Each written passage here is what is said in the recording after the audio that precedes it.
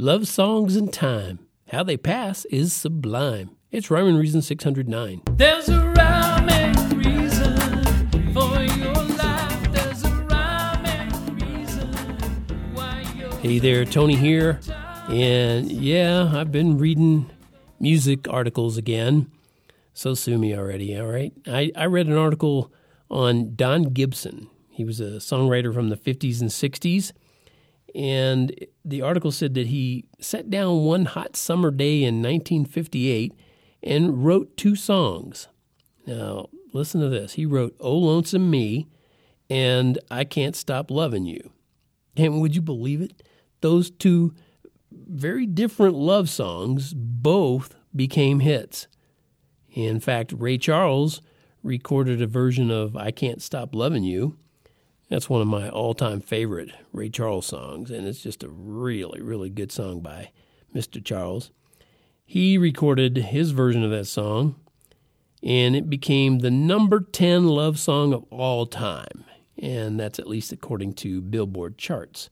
So Don did some pretty cool stuff there. In one day, he wrote "Oh Lonesome Me." I used to do that song in my repertoire when I was playing full-time as a musician. Everybody's going out and having fun. Remember that one? Yeah, "Oh, Lonesome Me." Anyway, I like that song. But I like the Ray Charles version of "I Can't Stop Loving You." I love that even more. That's a great song. So, all right, that brings me up to, let's do a countdown, okay? Like David Letterman, his top 10, he'd count down to number 1. So that was number 10, love song of all time. Number 9, it's a little hard for me to believe, but my taste doesn't often sync up with the mainstream. Anyway, you might remember a little group called Earth, Wind, and Fire. And if you don't, it doesn't matter, because this isn't a song by them as a band. Well, it's sort of by them, but not completely. It's a song co-written by Maurice White and Al McKay, who were, I guess, leading members of the band. And they wrote it specifically for the Hutchinson sisters. Wait, who? What? Yeah, the Hutchinson sisters. Say that fast 3 times. Well, they were better known as the Emotions, and their hit song was "Best of My Love." You get the best of my love. Anyway, even if you weren't born then, you probably heard it because it's been in movies, so it's too legit to quit, all right? That's number 9. Let's go to number 8. This is another surprise for me because it's a song called "Because I Love You" by Stevie B. Can't say I've ever heard the song, and I don't know who Stevie B is, but apparently it was the number 1 song on the Hot 100 chart for 4 weeks back in 1990. Can you believe that's 30 years ago? And an interesting note, the songwriter, Warren Allen Brooks, said it's actually a spiritual song. Of course, most listeners would never guess that. But he said, quoting him, "It's really about me and God having a personal relationship." So pretty cool that it was a hit for him. All right, down to number 7. So this is another surprise for me. "Let Me Love You" was a number 1 song for Mario, for 9 weeks back in 2005. And I listened to a short clip of it online, and it's one of those songs I call a crybaby boy song, but, what do I know? Ain't like I have any of my songs ever making the top 10, but let's move on. Number 6. Okay, now this one makes sense to me again. It's "I Will Always Love You," and as far as I'm concerned, the Whitney Houston version is the only one we need. Nothing against Dolly Parton's version, but Whitney Houston's, man, I know Dolly Parton had a hit with this song twice, but Whitney Houston's version, come on. It's great. It's great. All right, we're pretty much halfway. Let's go on. Number 5. This one is a personal favorite of mine, of course, because it comes from my time, because it's also a tongue-in-cheek poke at love songs, and it's called "Silly Love Songs" by none other than Sir Paul McCartney. And it's really what I would call a toe-tapping earworm that I can even hear that song in my head as I'm talking about it.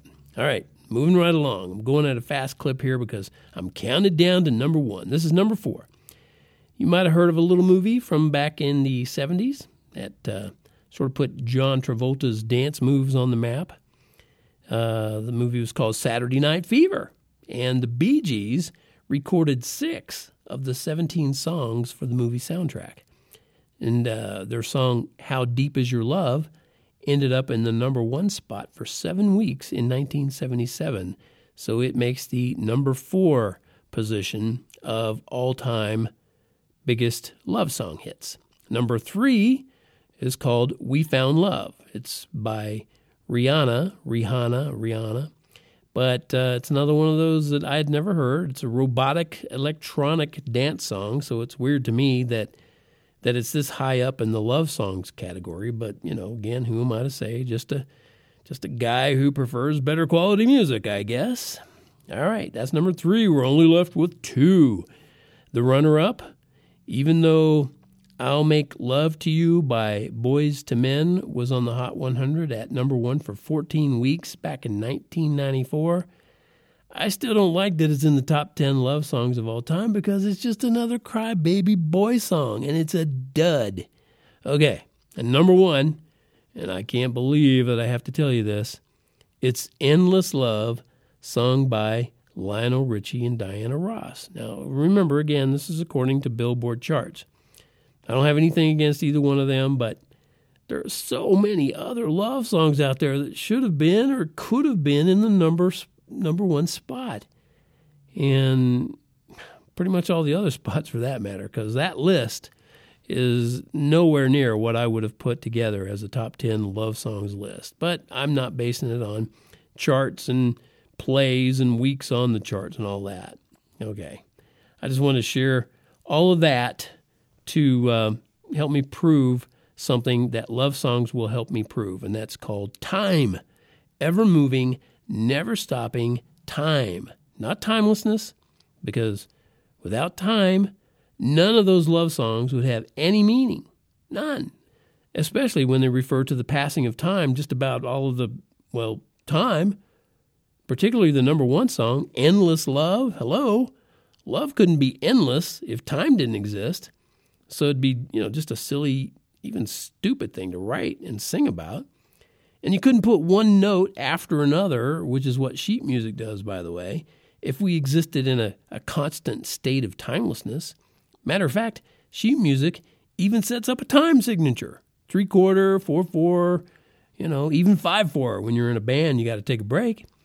And because we exist in a constant flow of time, so does our Creator. Because in order for Him to create us, He had to think one thought after another. And He had to put one word after another. And you can't put one thought or word or deed after another if another thought or word or deed had not come before it. Before and after, first and last, beginning and ending. It's all to do with time, not timelessness. Time moves on, and it waits for no one. Days pass by in the blink of an eye.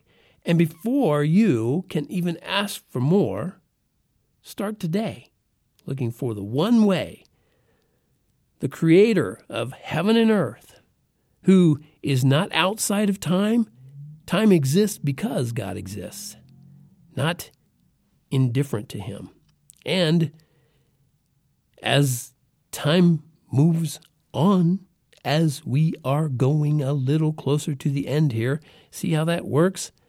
Time is everything. Even these pauses in between my words, there's more time in between them. Get that? That's why I did all of that, to kind of give you that feel for time in a different way. Most of the episode this time was me talking fast. And then I talk slow and staccato.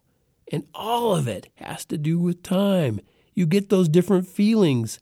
Staccato, andante, allegro. Those are all time. That's the only way that you can get that, time. All right, I think I've made my point. Maybe I've beat that dead horse, but I wanted you to get that. Wanted it to mean something. Hope it did. Till next time, this is Tony from TonyFunderberg.com. Reminding you that time after time again, you should go to that site and get the Uncool t-shirt that says, life has rhyme and reason because God made you. There's a rhyme and reason for your